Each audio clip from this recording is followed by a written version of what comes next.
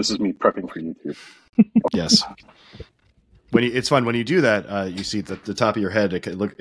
Your neck like flanges out, so you actually look insertable. I look like I look like the bulb suction for the neonatal resuscitation kit. With the little ridges. Yeah.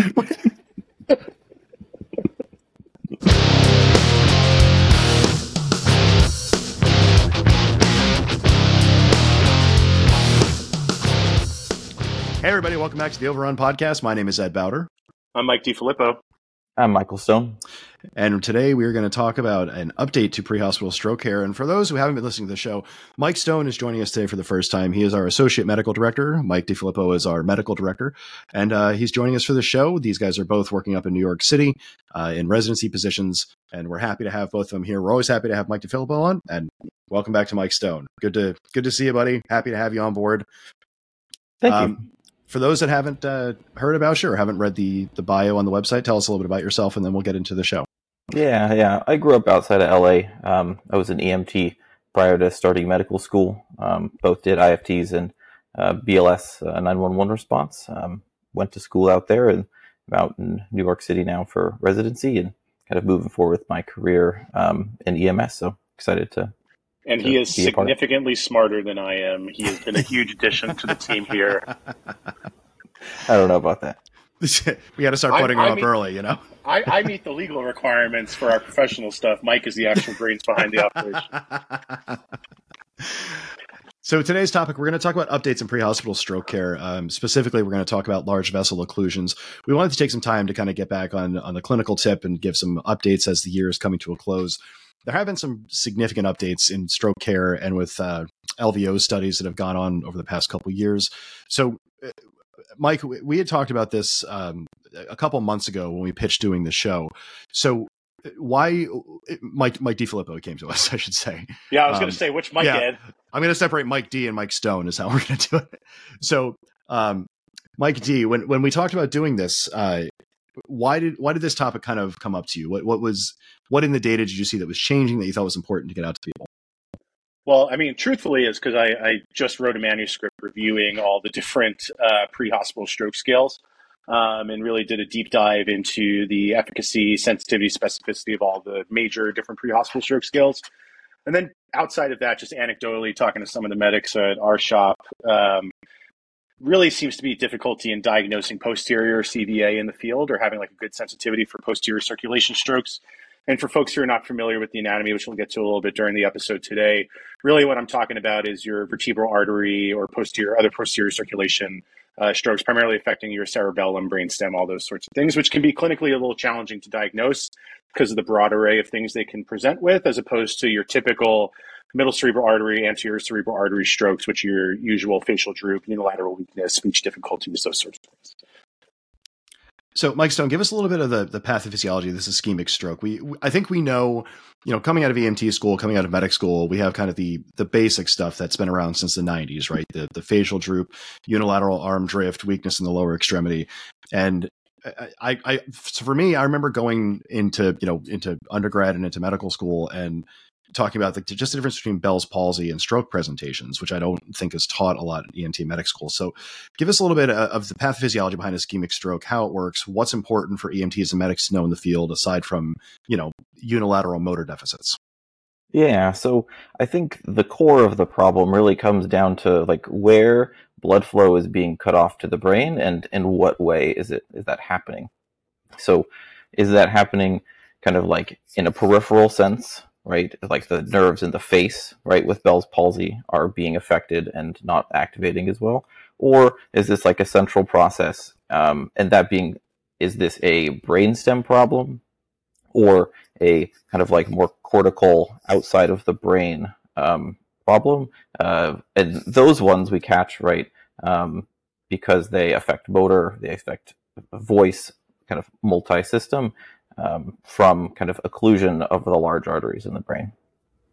So, Mike D, when you talk about like posterior strokes, what's one of the biggest symptoms I guess people could look for just to kind of set up that big red flag? Oh, there's no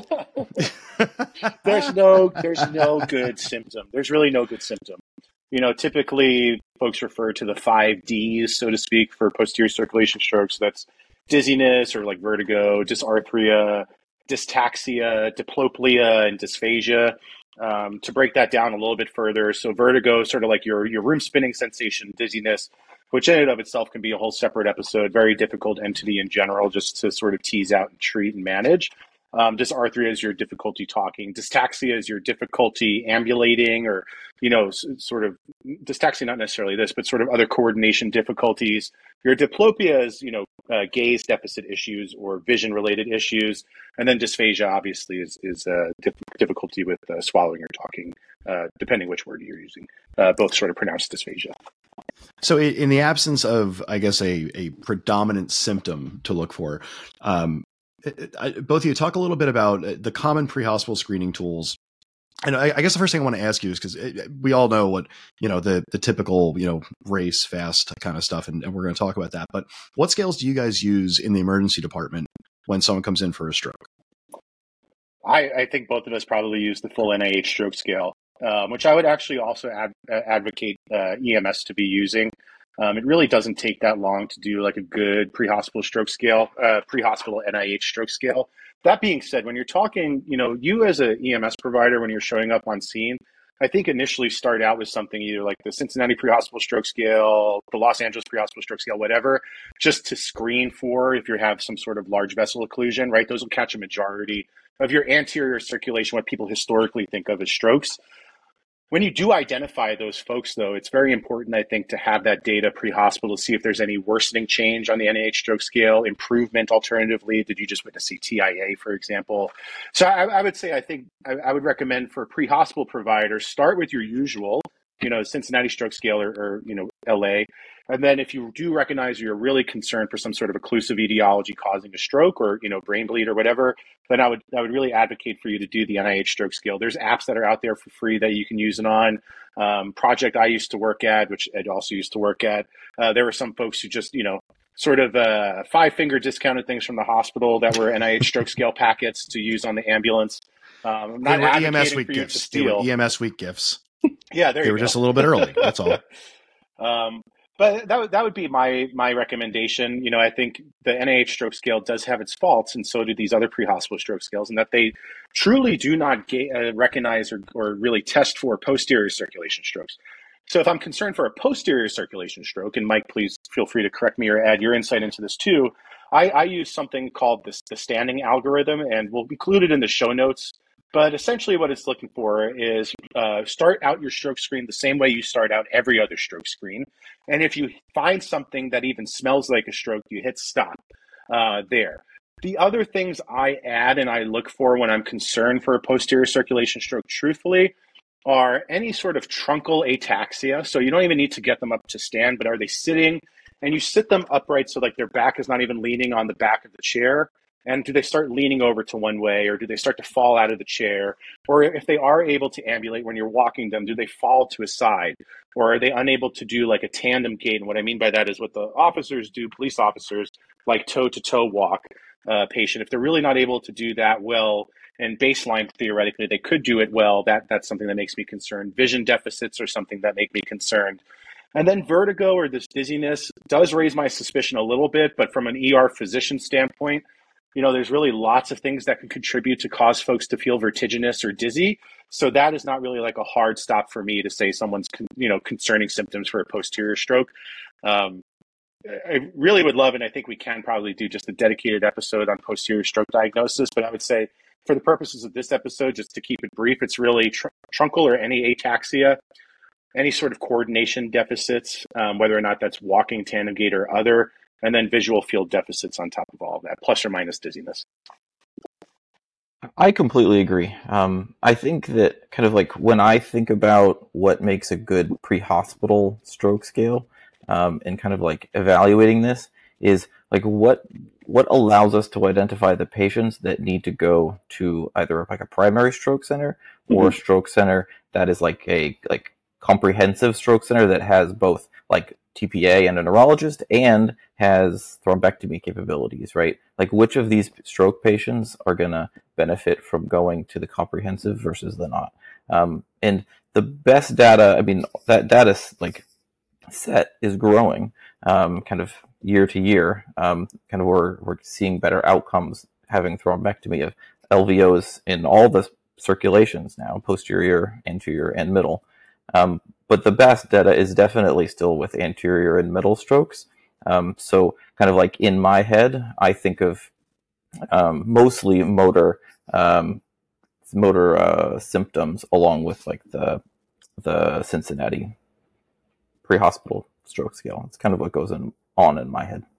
So just kind of slow it down and back it up a little bit. Let's go through what the mechanics of thrombectomy are, because I'm sure people have heard about it. I can go back to when I was working out of a neuro center, and we were going in and retrieving clots at 72 hours. I mean, the science has only grown since then. But take a couple minutes just to go over. I guess we take the patient into the stroke center, turn them over to the ER, and then we'll talk about what the treatment plan is, just so kind of they have an idea of where to go, where they're going, what a thrombectomy is, how you decide whether to use like a clot busting agent, something like a tenecteplase or an alteplase, or how you go into a mechanical retrieval, and if you're going to do that. Talk to us about that decision tree, and then we'll kind of get back to more of the pre-hospital stuff. Yeah, so I think, the initial question for us really when a patient arrives with any concern for stroke to the ED is this a bleed or not a bleed? Because that's really the big decision tree generator branch point at the beginning. Because if they have a bleed, then you can't give them things like TPA or stuff like that. That's really, going to worsen the bleed. So, provided there's so they usually go, and I'm sure a lot of folks who are listening, similar practice to most of the EDs you probably respond to, they go to CT really quick. Usually, where I used to work, they would go on the EMS stretcher direct to CT, or within, the first 10 minutes of ED presentation via EMS to CT. And if there's no evidence of a bleed, because that's really what we're looking for on the CT, you can't really see an acute ischemic stroke on a non-contrast head CT. You can't, for the most part. If there's no major bleed and the story is really good, meaning they have a very high NIH scale, they have really definitive findings. So, for example, one of the hard things that most folks will reach for TPA for is true life-changing deficits. And what that is usually defined as is aphasia or any sort of dysarthria, or primary motor deficits to the dominant hand or inability to ambulate. So those are really the folks who, in my experience, neurology will push really hard to try to see if they would be a candidate for or agreeable to receiving TPA. Now, when you're talking about, and TPA is a powerful anti-clot medication or clot-busting medication. There's another medication on the market right now that's sort of being evaluated through sort of trials called tenecteplase, which works very similar to TPA, but has a lot less of the risk of TPA. And so far, a lot of the preliminary data that's coming out shows it's pretty safe to give for those folks as well. So now the question then becomes, when we have folks who have a negative non-contrast head CT, so folks who do not have a bleed, and they have all the high-risk features of a large vessel occlusion, be it an anterior, middle, cerebral, or posterior stroke, then the question comes, are they a candidate for mechanical thrombectomy or just TPA or nothing? And that's really like the major decision points after there, and that's usually a conversation with their neurology colleagues. So if they're going to be a candidate for mechanical thrombectomy, that's usually a discussion about what their baseline MRS or modified Rankin score scale is. So the modified Rankin score scale is just an objective way of saying how functional was this person prior to these deficits. And just to jump in real quick, the modified Rankin score is also used when we talk about cardiac arrest too. So this also has a pretty decent crossover in EMS, because the modified Rankin score, again, like you said, shows how well people are doing post event. So you want to make sure that they have a good Rankin score. So if people see that in further data, I just want them to be aware of what the Rankin score is and where it's used. Mm-hmm. So, for example, all of us on this call right now are MRS 0 for the most part, meaning we don't walk around with assist devices. We're fully functional at baseline. We don't need any assistance. I said most of us on this call have an MRS of 0. I can definitely think of some medics I worked with that have a baseline MRS of 4+. That being said, so if someone at a baseline is very functional, then they are usually a candidate for mechanical thrombectomy, because mechanical thrombectomy in and of itself is an extremely invasive procedure that does carry certain risks with it. That being said, though, it's one of the best procedures we have in all of the House of Medicine. It has the lowest number needed to treat of any sort of intervention ever within the House of Medicine, which is 2.5. And we'll get into all that nerdy data in a little bit. But essentially, getting back to the branch decision points, folks who are candidates for mechanical thrombectomy or folks who are candidates for TPA receive TPA, and then go for the additional thrombectomy, which is the way you can think about it is a roto-rooter. They either go through the radial artery in the wrist or the femoral artery in the leg, go all the way up to the brain, and depending on where the occlusion is, they suck it out and they sometimes will stent it or balloon it or whatever, depending on what they find when they get up there. There are some risks associated with it, such as dissection. So you're putting a wire into a vessel. And these are really, really small vessels when you're talking about getting into the cerebral vasculature, on the order of millimeters of width, not centimeters. So it's very easy to dissect them if you have someone who baseline is already not a good candidate for the procedure. So for example, someone that has a super bad vascular history. So their arteries at baseline are already pretty fickle. So you don't want to go in there with a hard wire and accidentally dissect their carotid or something while you're trying to help them out for this occlusive stroke. So that's sort of like the broad strokes of where the decision trees will go. There is a certain subset of stroke presentations that are within the window for TPA and within the window for mechanical thrombectomy, but because of their medical history or their pre-baseline elevated MRS or modified Rankin scale, are not good candidates for TPA or good candidates for mechanical thrombectomy, meaning the harms significantly outweigh the risks. Then those patients sort of fall into that third bucket of the treatment algorithm, which is DAPT, or dual antiplatelet therapy. So they get the general thing is aspirin and then clopidogrel, which are both antiplatelet medications to help prevent further stroke, but doesn't necessarily do anything for the current stroke. But I will say that with an asterisk, there's some studies that are underway right now that actually show DAPT is just as efficacious as TPA in some cases, which further adds to the TPA debate, which is already like a raging debate. So that's the something that we talk about on the show all the time. Generally speaking, we have no idea what we're doing in medicine. Just this vague ideas overall. But we all act like we do. Oh yeah. Yes. Yeah, no. We all have fancy letters after our name. We all know what we're talking about.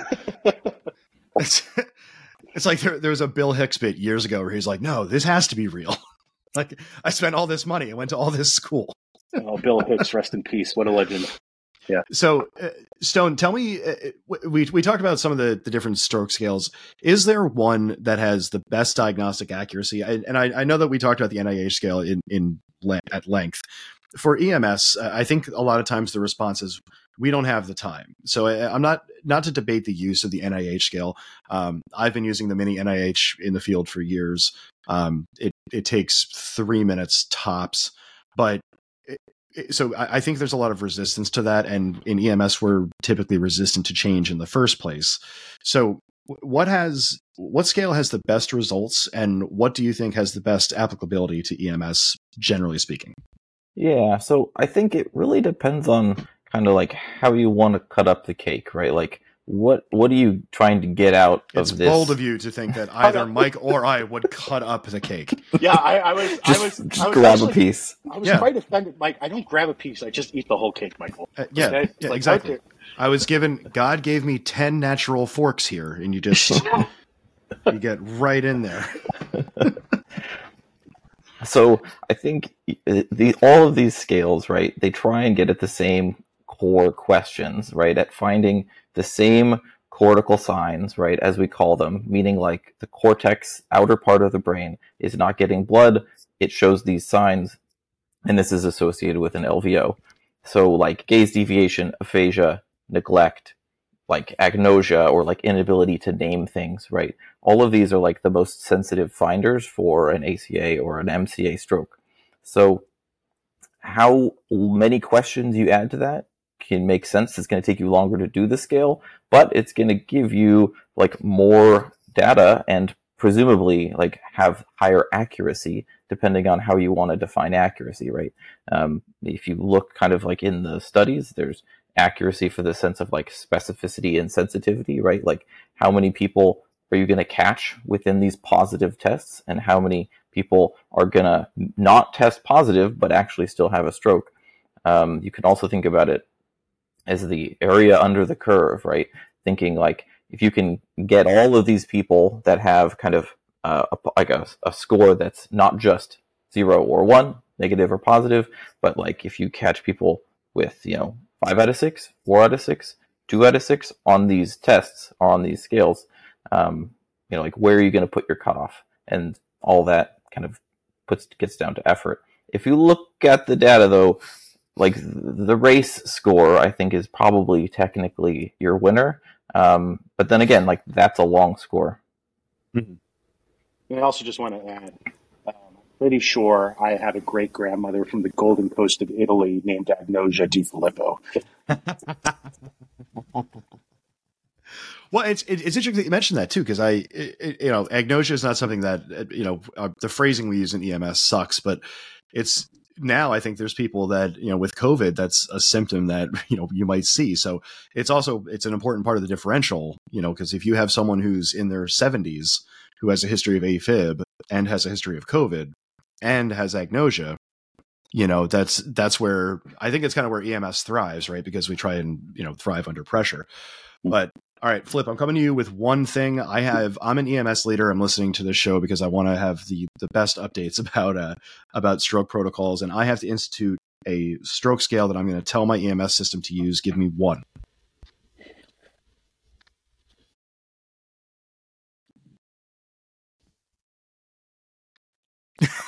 I think our lack of answering is almost exactly the whole point of this conversation. It's very difficult. I would honestly say the stroke scale I would choose is the one my medics and EMTs are most comfortable using. Boo! Boo! I promise you that's not a cop-out answer. That's not a cop-out answer. And why I say that is... Send this man into politics. I would rather folks who know really well... So, truth answer, brass tacks. I would say race, Cincinnati Pre-Hospital Stroke Scale, or LA Stroke Scale, or Melbourne. Any of those four, I think, will get you anywhere. If you want to be fancy, do an NIH.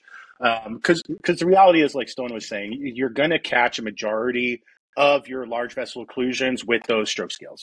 So, but what I would rather have is I would rather have medics or EMTs out there that know those stroke scales in and out, that know, okay, these things are going to be positive for LVO, so I should likely divert this patient to a thrombectomy capable institution.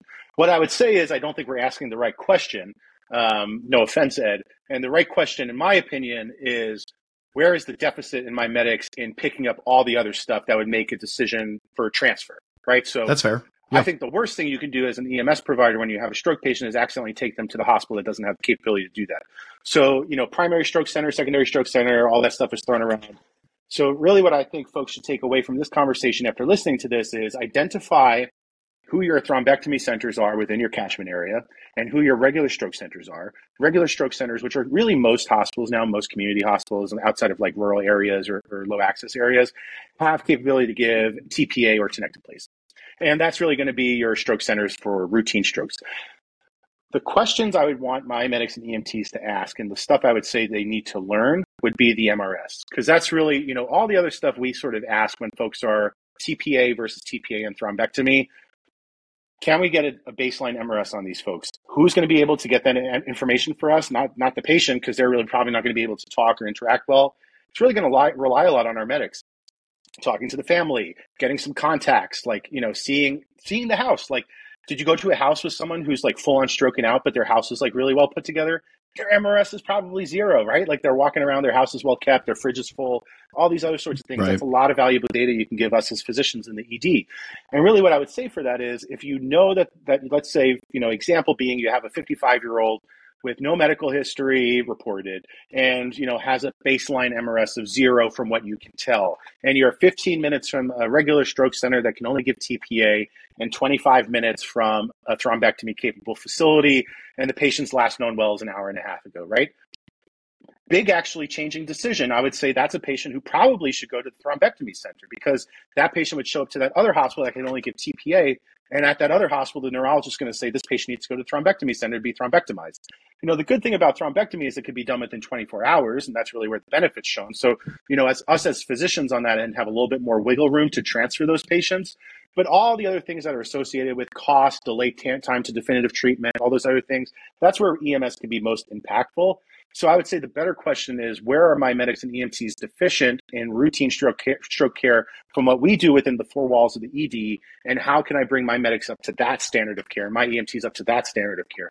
So I would say, my better question would be, use any stroke scale you want, with the added questions of, let's throw in some little investigation into finding out the MRS.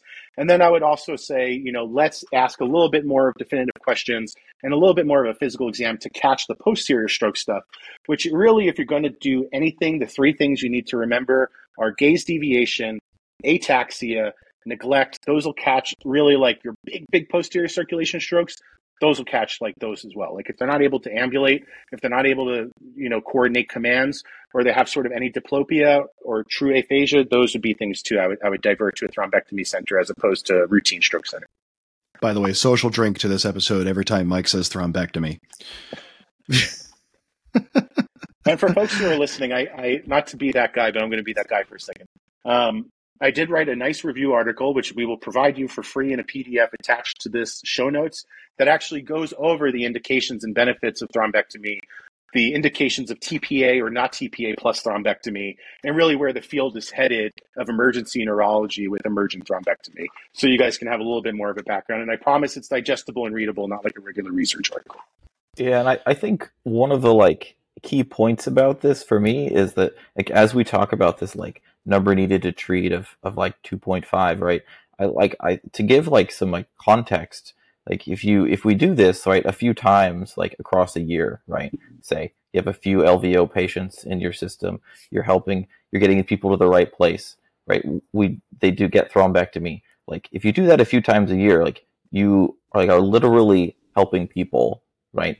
At the most core level, right? These people are more able to feed themselves, right? They're going to go from bedridden to able to walk around their home. Sometimes they're even going to get back to their life at the same level they were before. And this is true activities of daily living improvement and literally saving lives, right? We think about, we should be thinking about this just like we think about cardiac arrest. The outcomes are just as important to our patients. Mm-hmm. And I think that's one of the things culturally we've kind of gotten bad at. Because I remember a bunch of years ago there was a move to call strokes brain attacks, so that we could liken them to heart attacks. But I think one of the problems with that is with cardiac arrests, it's very well publicized, right? There's a lot of people there. There's a lot of things going on. At Shift Change, we always talk about the codes, right? Mike D, you and I have had shift change where it's I had this crazy arrest, and then there's a later thing. It's I had this crazy RSI. I don't think we talk a lot about the crazy strokes we had, because typically our stroke patients, we're with them for 20 or 30 minutes. They get turned over to the hospital, and then the expected outcome, I think, is that they get discharged, which is an incredible thing, because again, you don't have to look that far back in history to see people dying from strokes pretty regularly. Mm-hmm. Even back to the 50s and 60s and the 70s, people were dying from strokes. So it's impressive progress that we made, but I worry that we don't talk about the outcomes of strokes as it pertains to EMS too much. And I think that's one of the things that it makes us resistant to changing our stroke care, because we don't ever actually get to see it. We don't have that, the tangible benefit of it, because no one's calling to say, hey, thank you for treating my stroke. It's just, they were alive when they got to the hospital. They were alive when they left the hospital. That's the way it's supposed to be. That's true. You actually never see pictures of the medics, the police, and the EMTs with the mayor for someone who got thrombectomy, right? Afterwards, it's always the cardiac arrest survivor and all that sort of stuff. But I do agree, equally as important, really to hammer home the number needed to treat. So, what number needed to treat means in the literature, and when you're talking about statistics, is how many patients need to receive the intervention before there's a benefit. So for thrombectomy, it's 2.5. So out of 100 patients, you're talking about almost 50 people, or I'm not doing my math right, a decent chunk of people who would have quite a significant benefit. So for example, right, aspirin is shoved down our throats to treat for ACS, right? Aspirin's number needed to treat for true acute coronary syndrome, for people who are truly having an MI, Aspirin's number needed to treat is 64. So before you actually have a mortality benefit or any sort of benefit from aspirin, you need to treat approximately 64 people before one person will have benefit from aspirin for acute coronary syndrome, as opposed to mechanical thrombectomy, whereas you need to give 2.5 people the procedure before one person will have benefit. And that's really, really, I can't really emphasize to you how groundbreaking that is for a medical intervention. And just as a reference point, consider how many times in a shift you've given aspirin to a patient, like 4 chest pain, 5 chest pains. And that essentially means that there was no clinical difference made in those patients. However, there are shifts where you'll see 3 stroke patients. Mm-hmm. And you can have the idea that at least you gave a third of those patients a shot to, get out to a more positive outcome generally. I really like that way of thinking about it, Ed. That's a very excellent way of approaching that mentality. The thing is with strokes, there's so much nonsense in EMS as far as, responses and troubles with management and whatever else. And the whole point is to go out there and actually make people better. It's encouraging to see like, hey, here's something that we can do this. We can make people better with this simple change. We can talk to leadership and say, hey, we need to change our stroke protocol. We can make our staff more comfortable with bypassing, front level stroke centers, basic stroke centers, and going to comprehensive stroke centers. Because again, we don't have any problems bypassing community hospitals to go to trauma centers, mm-hmm. right? Because the trauma center, well, they need that hospital because they were having a trauma, right? I don't know that we apply that same logic to comprehensive stroke centers where, no, they're having a stroke that exceeds the capability of this hospital, so we're taking them to a more specialized center.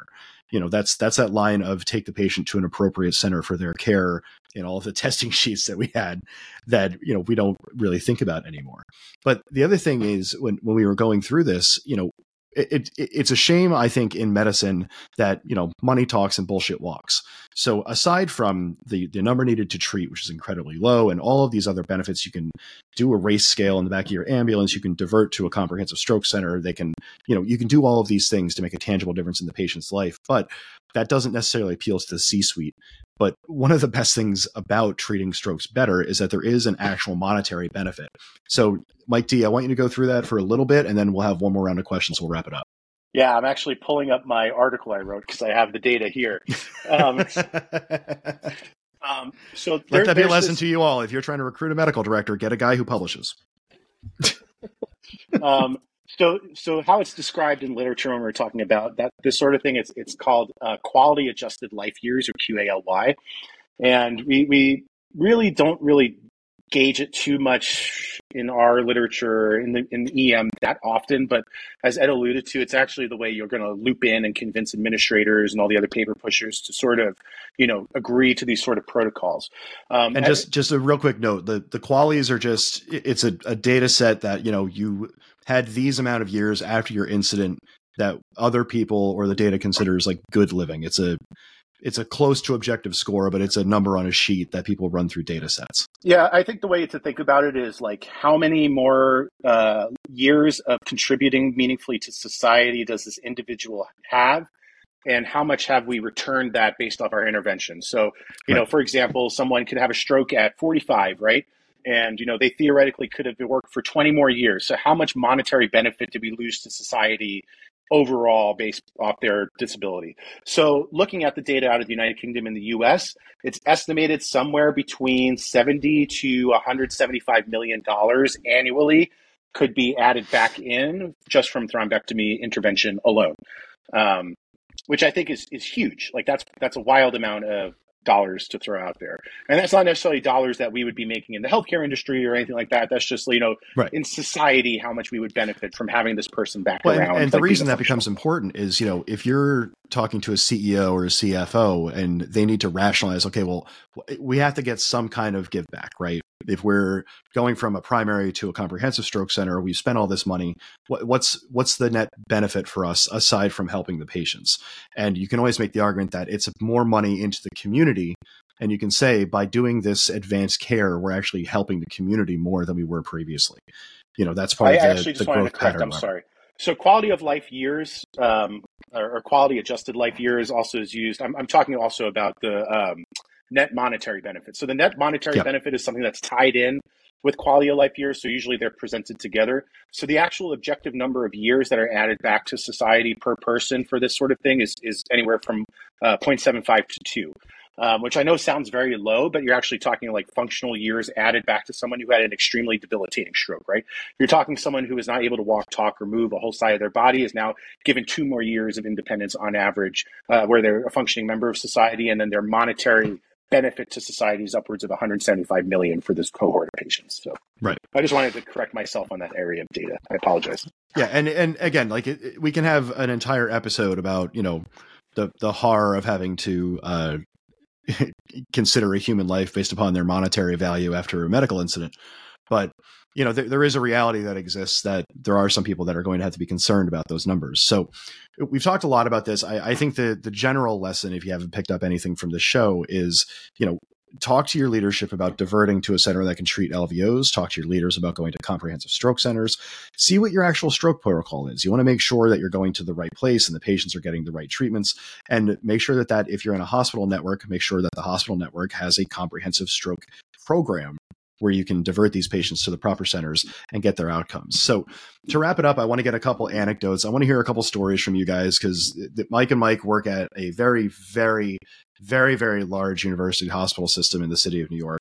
And the patients that they see, we can't let you all into our private group chat, but if we did, there are many stories.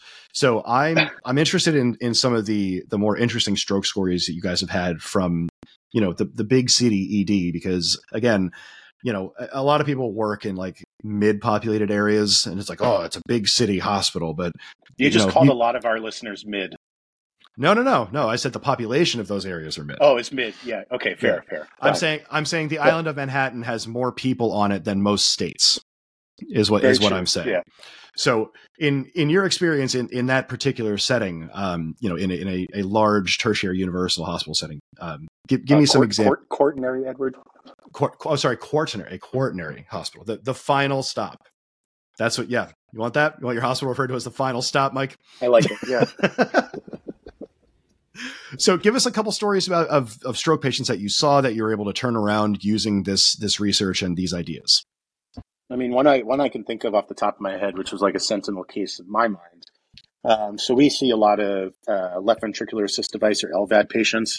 By virtue of having an LVAD, which is any sort of invasive device, you already at increased risk of developing emboli or stroke. So this patient was a functional adult who had heart failure with an LVAD, became aphasic with left-sided hemiparesis that was witnessed by his wife. And he came into the ED to see us within about like an hour or so of his onset of symptoms. His head CT was negative, so he came in with EMS. It was a call ahead notification for us. So by the time he arrived, already neurology was down with us as well, which is a big thing. Truthfully, to get the wheels moving on the back end, like call ahead is huge to let us know that you're coming in with a potential stroke patient. So he pretty much went right to the scanner. His head CT was negative. He was a candidate for TPA, but you know, these are high-risk patients you're talking about that already has an implantable device within his heart. So the risk of bleeding is really, really high for him. So the discussion then turned around, would he be a candidate for thrombectomy? And, you know, LVAD is actually considered, so there's nothing within the modified Rankin scale to say an LVAD makes you have an elevated Rankin scale. Because there are folks, I mean, look at Dick Cheney. I'd rather not, but all right. Was the vice president with an LVAD, right? So his MRS is functionally 0.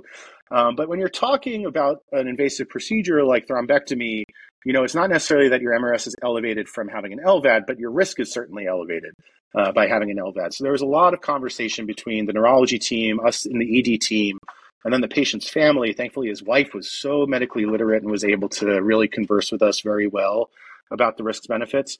So he actually ended up going for a thrombectomy after receiving TPA.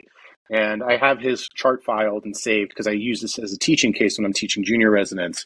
But he's functional, back to baseline, no deficit, 0 deficits. Wow. From that stroke. And he's now actually on the heart transplant list. Oh, so cool. Okay. When you're talking about like really impactful patient care, that's just a perfect example of someone who, you know, I would say even given the wrong neurologist on during the day, I definitely would have had some folks who say, oh no, he's not a thrombectomy candidate. But we had all the right folks, I think, lined up, and we had a very super hardcore, great EMS team that brought him in. And I think, you know, everything lined up right for that patient in that day. I don't have quite as impactful of a story as Mike does, but I think that's because we're doing it so often, kind of like No, truthfully, no, honestly, like I've lost I count. believe it's a funny like university hospital doctor flex, like, oh, I do this every day. no, It's probably several cases a week. Oh, a stroke with an LVAD. Instead about the LVAD, It tis but a Monday morning for me. I mean, like it's the classic story though, is because like especially the MCA syndrome, right? Where you have complete hemiparesis, aphasia, difficulty like naming things, and even some like receptive problems, right, with like understanding voice.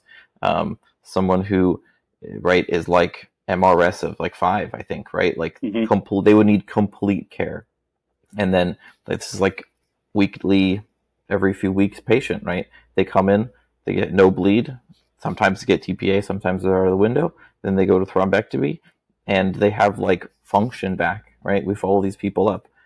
So it's like I don't have like a specific of a story, but it's I've lost fingers for the number of people we've helped with this. And Mike can it's kind of probably like attest to this what too. works.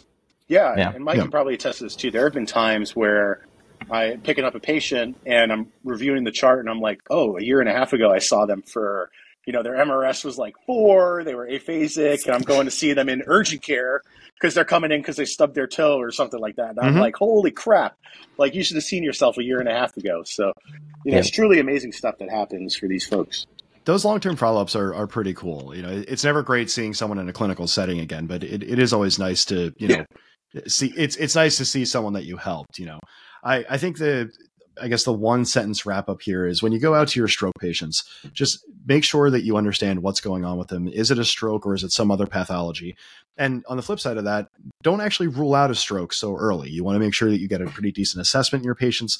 And then once you figured out what's going on with the patient, you want to make sure you get them to the right facility.